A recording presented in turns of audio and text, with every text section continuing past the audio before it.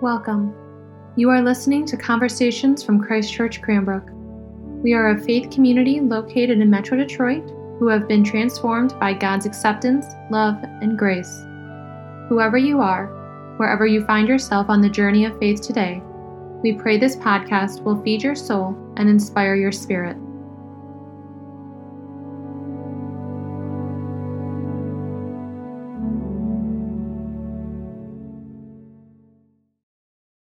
In the name of the loving, liberating, life-giving God, Father, Son, and Holy Spirit. Amen. Well, welcome to Gaudete Sunday. Isn't this great? Don't we all love Gaudete Sunday? Yes? No? Bueller? Bill gave a little introduction at the start of the service. But if it's the first you've ever heard of this, if you're feeling a bit out of the loop, don't feel bad. I had made it through 3 years of seminary without ever actually hearing that word mentioned. I had just started serving at the church where I was going to be placed after ordination, and it was the first week of Advent. And one of the vergers hands me a torch and says, "Chris, can you go out there and light the Advent wreath?" I said, "Sure." So I walked out there trying to look stately and poised in front of 200 people, not sure, exactly how to make my way through that chancel, wanting to make sure I didn't make a wrong turn. Well, I made my way to the Advent wreath, got up the stairs, and staring at me is this kind of pale pink candle. Well, I had never seen a pink candle in Advent, and I just kind of thought to myself, well, when in Rome, whatever. So that was the candle I lit. Oh my God. That wasn't the biggest church in the world, but they had a lot of vergers, and they were on me like flies right after the service. Chris, you lit the wrong candle. Don't you know Rose Sunday is the third week of Advent? So they were having a lot of fun hazing, the new guy. And not to be outdone, I quickly channeled my liturgics professor, and I asked him, okay, you got me. But can any of you tell me, what does this even mean? What does that pink candle symbolize? And sure enough, crickets. And they all kind of pull out their phones and start Googling it. And as Bill kind of mentioned at the front of the service, Gaudete is Latin for rejoice. And so it's also known as Rose Sunday, and it's kind of like a break from what is normally a sort of a solemn and a quiet Advent of a sort of reflection and quiet anticipation. This is our chance to sort of say, hey, we're 2 weeks from Christmas. Let's rejoice. This is going to get fun here in a few weeks. And you may have noticed that, joy was in all of our readings. It was in the hymn that we just sang. Paul ends his letters to the Thessalonians with rejoice always. And when I came to Christ Church Cranbrook, I really wasn't surprised to see us observing Gaudete Sunday, because joy is a real theme here, isn't it? I have heard on more than a few occasions, Bill said it even this morning, joy is our birthright.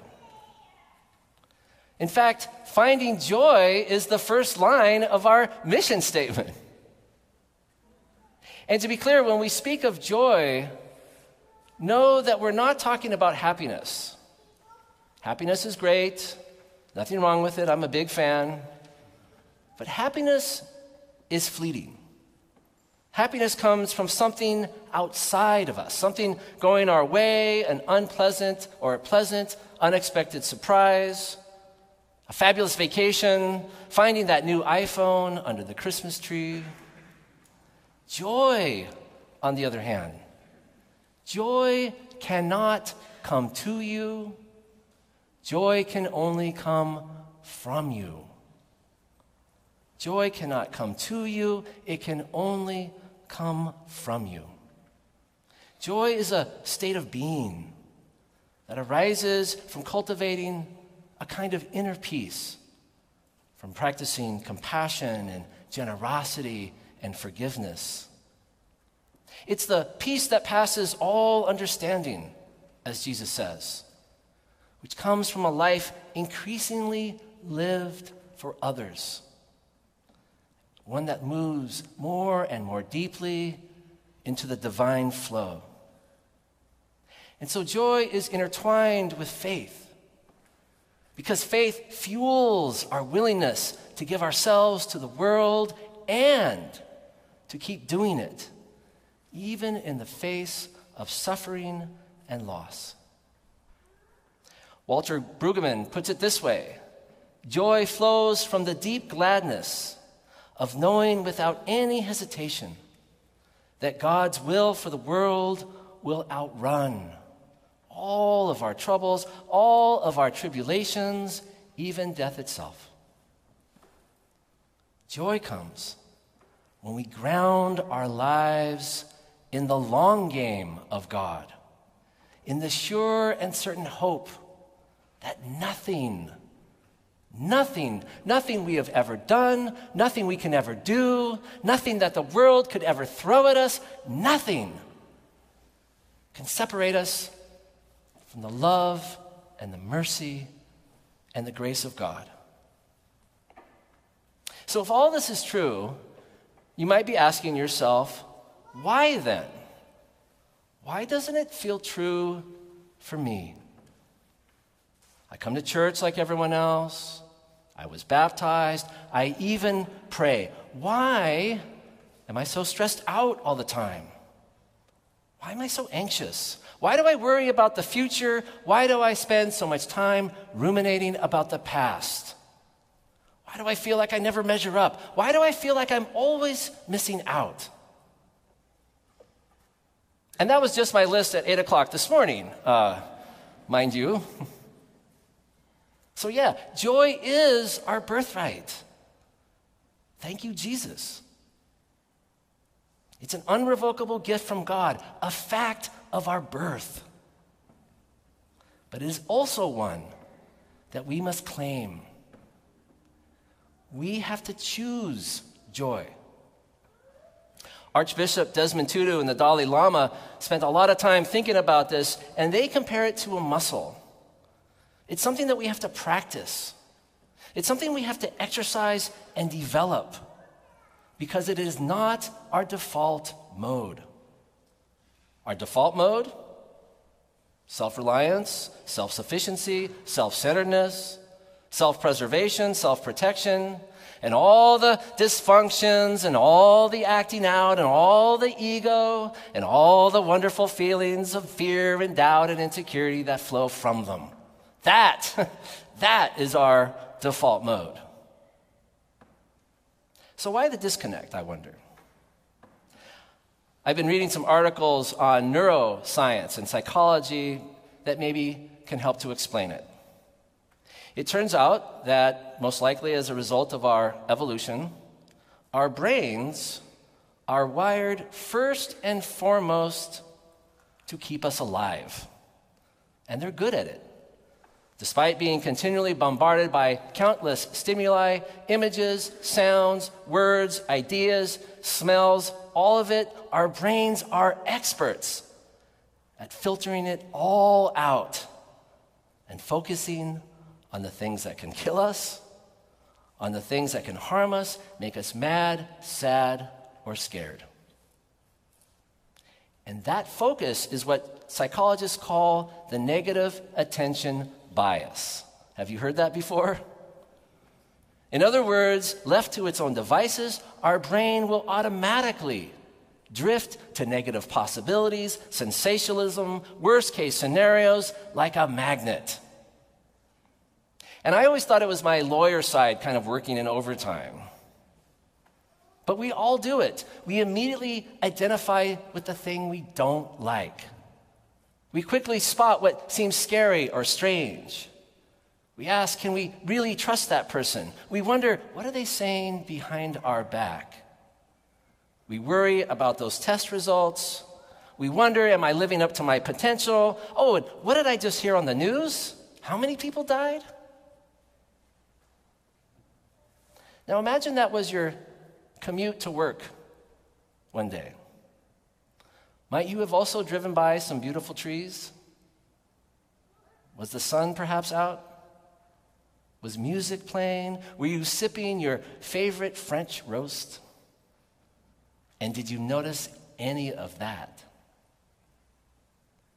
Unless we are intentionally trying, we tend to miss out on the good stuff because our brains are wired for survival, not joy.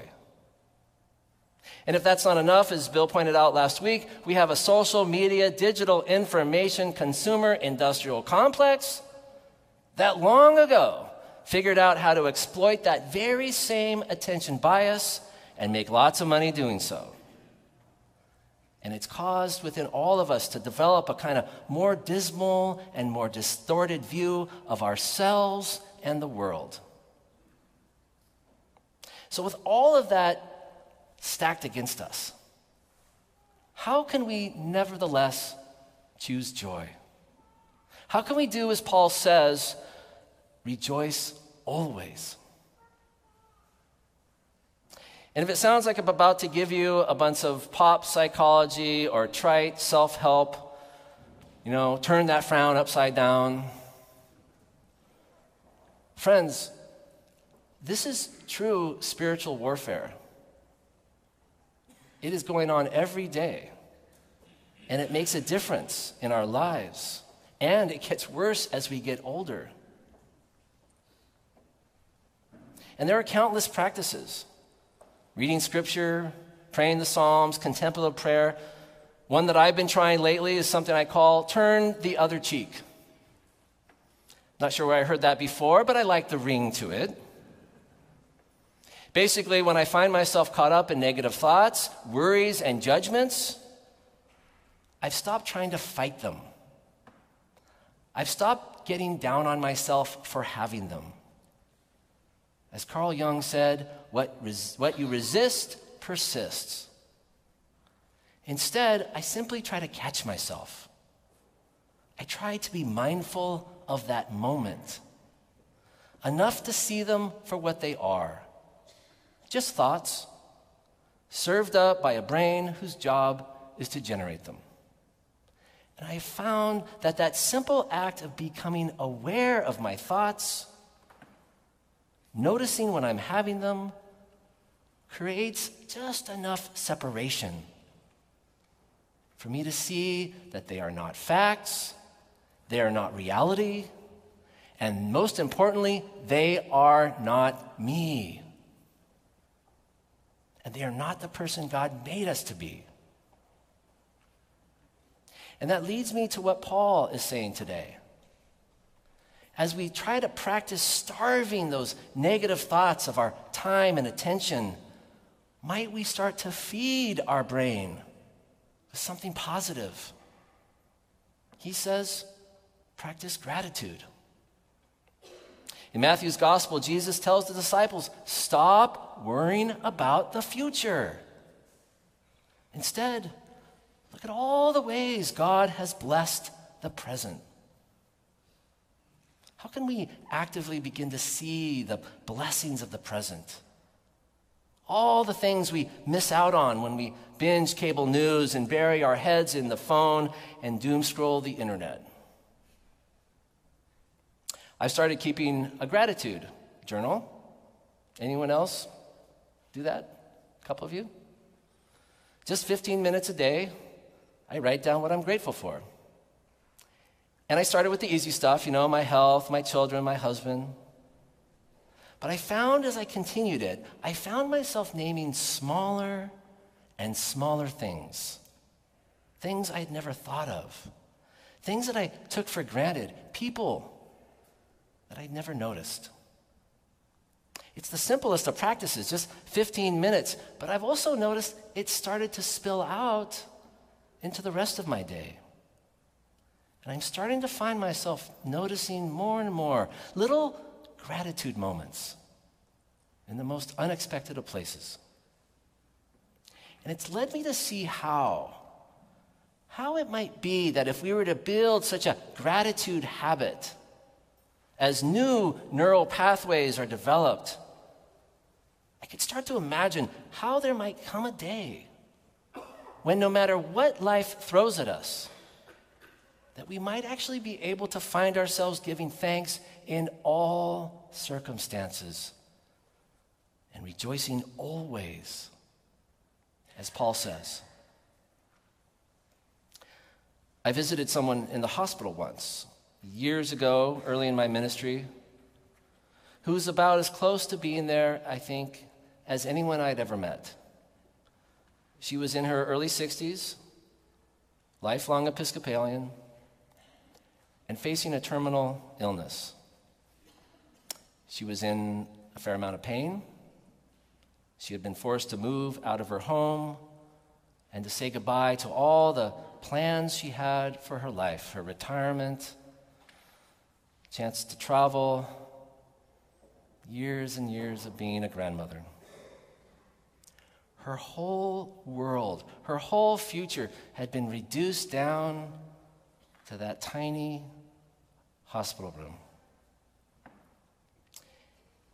And as I walked in, the first thing that hit me was this incredible presence about her. She had this contentment, this sense of inner peace. While she was the one in the bed and the nurse was bending over her, it wasn't entirely clear who was caring for who. She called the nurse by name as if they were longtime friends. She asked about her family. She gave advice about being a single mom because she had been one too. She knew about her daughter's recent soccer game and she wanted to see the pictures. Yes, she was sad. Yes, she was scared and disappointed. But she was far more interested. She gave way more of her attention and energy to delighting in the blessings of her life and the blessings of the lives of anyone who came into her room, including me. And it struck me in talking to her that this was probably how she lived. This wasn't a kind of deathbed conversion. This incredible graciousness and generosity of spirit had somehow become her default mode. It was who she was. She had found her way into that divine flow. And indeed, it flowed from an abiding faith that with God, all would be well. All would be well. All manner of things would one day be well. I wonder if this is what Jesus was talking about when we began this Advent season, when he warned us to stay awake, to stay alert. Perhaps that is how we ultimately choose joy. As we wait for the birth of Christ, may we remain alert to the countless second comings that happen all around us. May we too stay awake and choose to look for Christ in the face of everyone we meet. And may we see him. May we see the one who comes to bring good news and great joy. Amen.